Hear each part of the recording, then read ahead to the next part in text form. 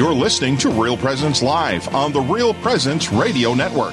Join in the conversation on our Facebook page or on Twitter. And be sure to like and follow us for more great Catholic content. Now, back to the show.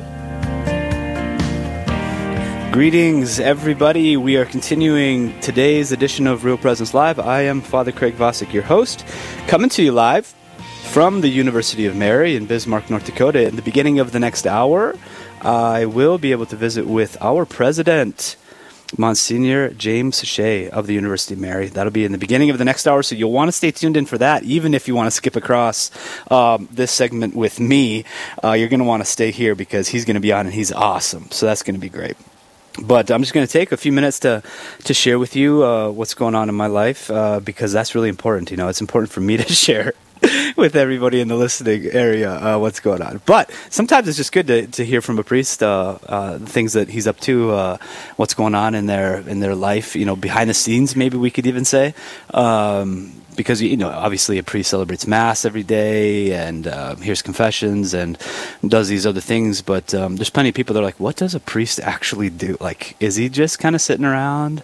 But then there's other people who are like, saying things like, oh, I never talk to the priest. So many people do this. They're like, Father, I don't want to bother you. I know you're really busy, but, and then they'll go on. And that's like the way that people preface things, because maybe they have a misunderstanding that the priest is completely overwhelmed with too many things going on. And maybe some priests are. I mean, I don't know about that. But I'd say it's somewhere in between there, huh? The priest is not sitting around twiddling his thumbs, but neither does the priest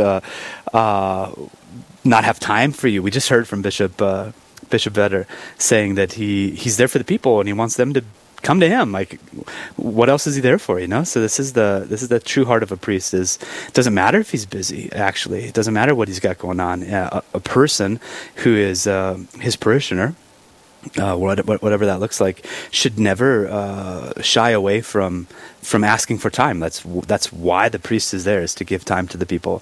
Now, if you're listening to this and like, oh, great, now I can bother the priest every day for a couple hours. No, that's not what I'm saying.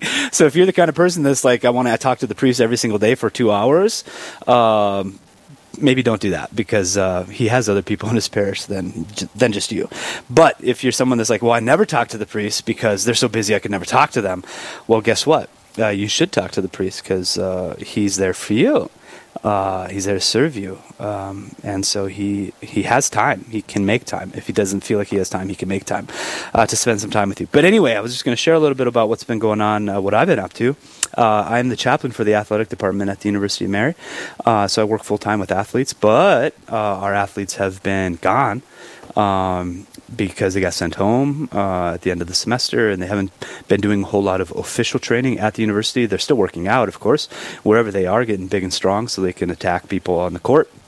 But a lot of it's not on campus, so we've been asked as various staff and employees to do as much remote encounters as possible. So FaceTime, video chats, even if the students are in the town, to try to do it on video, just so that we can minimize contact, minimize any potential spread of the COVID or whatever else is going on. So there's been a lot of that movement. So a lot of video chats with students or coaches or the athletic department or whatever the thing might be, or a lot of phone calls or a lot of emails. These things which maybe you're listening and you're like, I don't like those things. We shouldn't be doing those things. I agree that we should try to have encounters, in-person encounters. But at this time, this is what we have. So I've been doing a lot of that with my ministry, which has been really beautiful, nevertheless. So it is a good and effective way of communication this time. Actually, Bishop Vetter was talking about how his entire diocese knows him now because he's been on this video, sharing with the children and sharing with others so often. So it's really effective. So that's what I've been up to, is doing a lot of that. In a particular way, for anybody who might be interested, I have been making, not daily, but pretty regularly. I've made 60 of them over the last, let's say, 85 days. So not every day, but a lot of days. I've been going through, I started at the beginning of the Catechism of the Catholic Church and just started making videos for 30 minutes every day. So I'm going to share a little bit about how that came about. maybe this will help you think about who you are in your life and the gifts that you have, or the temperament or personality traits that you have. I knew that I am an organizer, an interior organizer kind of person. So I like to have everything set up in my mind, like in exquisite detail before I perform something. And people that know me be like, that doesn't seem like that's the way he operates. He typically operates just kind of off the cuff and just random and just running around spontaneous. Well, when it comes to like serious things, that's not the way I operate at all.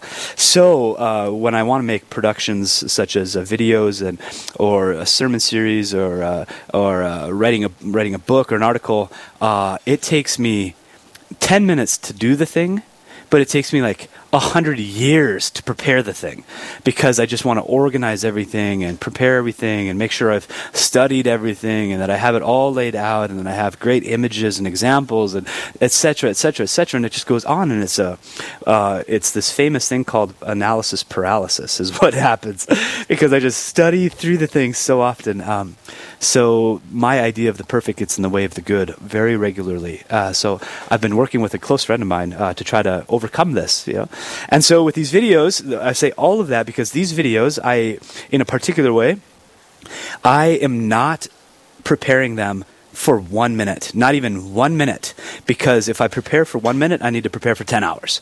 So I'm not preparing not even for 1 minute, and I'm just trusting that the Lord, from my prayer and my own study over the last however many years, will just bring to bear on the conversations that I have.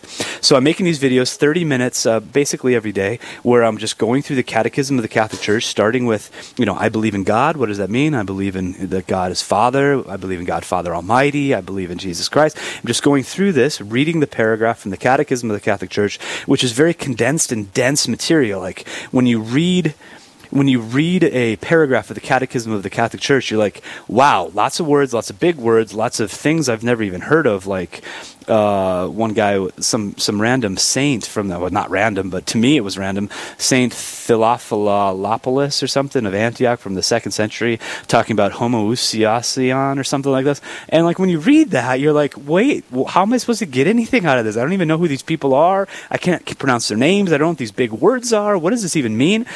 So what I've been trying to do is go through that, read a paragraph, and then just comment on it for like 5-10 minutes to try to explain the words or the concepts, or to give context to it, or to maybe speak into some popular errors of history or of modernity that come to bear on that issue. And I'm not preparing at all. I'm just trusting that God will help guide that. So anyway, if you're like, hey, I'd like to check out the Catechism of the Catholic Church, you can find that.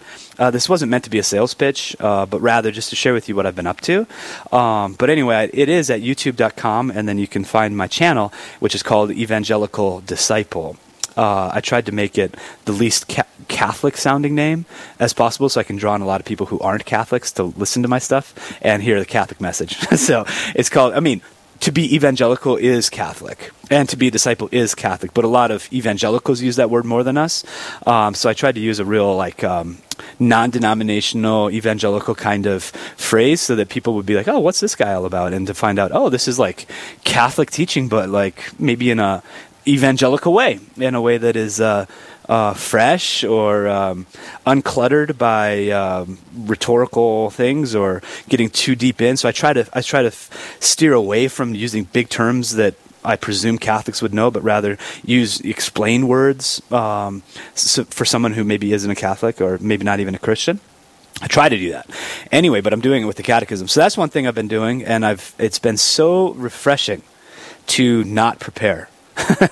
Because I prepare so many things so regularly, but just to be able to go on and just say, Jesus, be with me. Holy Spirit, just be here with us, and just to be casual and ordinary and laid back and just talking. And people are able to tune in, hundreds of hours of people tuning in to those. So it's been a really refreshing thing to do during this time where I can't have a whole lot of in-person encounters with a lot of people, like at Mass. There's not that many people coming to Mass right now. And then we have so few athletes that are really around. And so I'm doing a lot of these other things, but this is a way that I'm able to spread over the thousands of people maybe that might tune in from time to time. So that's just one thing I want to share with everybody. Another thing I wanted to share is that I celebrated my 10th anniversary as a priest. And it turns out, hopefully this doesn't all sound totally selfish and self-seeking and self-interested, but it turns out I really like marking anniversaries, not just for myself, but for others.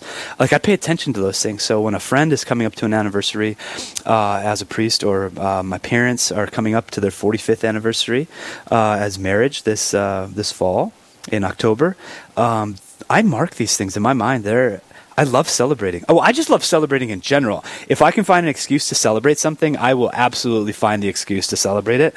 But I really like celebrating landmarks for people in their lives, whether it's the saints or for people that are in my life. So anyway, if anybody's out there who knows what a good gift would be from kids to their parent, whether it's like a physical gift or some sort of adventure or time together for a 45th anniversary, please send me a message, because I want to really honor mom and dad this fall. So anyway, 10 years as a priest, it's been blessed. What I've been telling people is it's harder than I could have imagined, but it's also better than I could have imagined. So I don't know if you can put those together. Maybe everybody could say that about life. I don't know. But I remember seeing a priest say, and he would say it regularly, "I've had no bad days as a priest." And I was wondering, could that be true? And personally, I don't think I would say that. I think there's been, well, it depends on what you mean by bad days, but there have been a lot of hard days, a lot of really hard encounters. I mean, a lot of deep sorrows. And so maybe that's not a bad day, but they're definitely tough days. Anyway, just had a couple minutes that I wanted to talk to y'all about what's going on in my life. We're going to take a break. We're going to come back. Monsignor Shea from the University of Mary will be with us. So stay with us at Real Presence Live.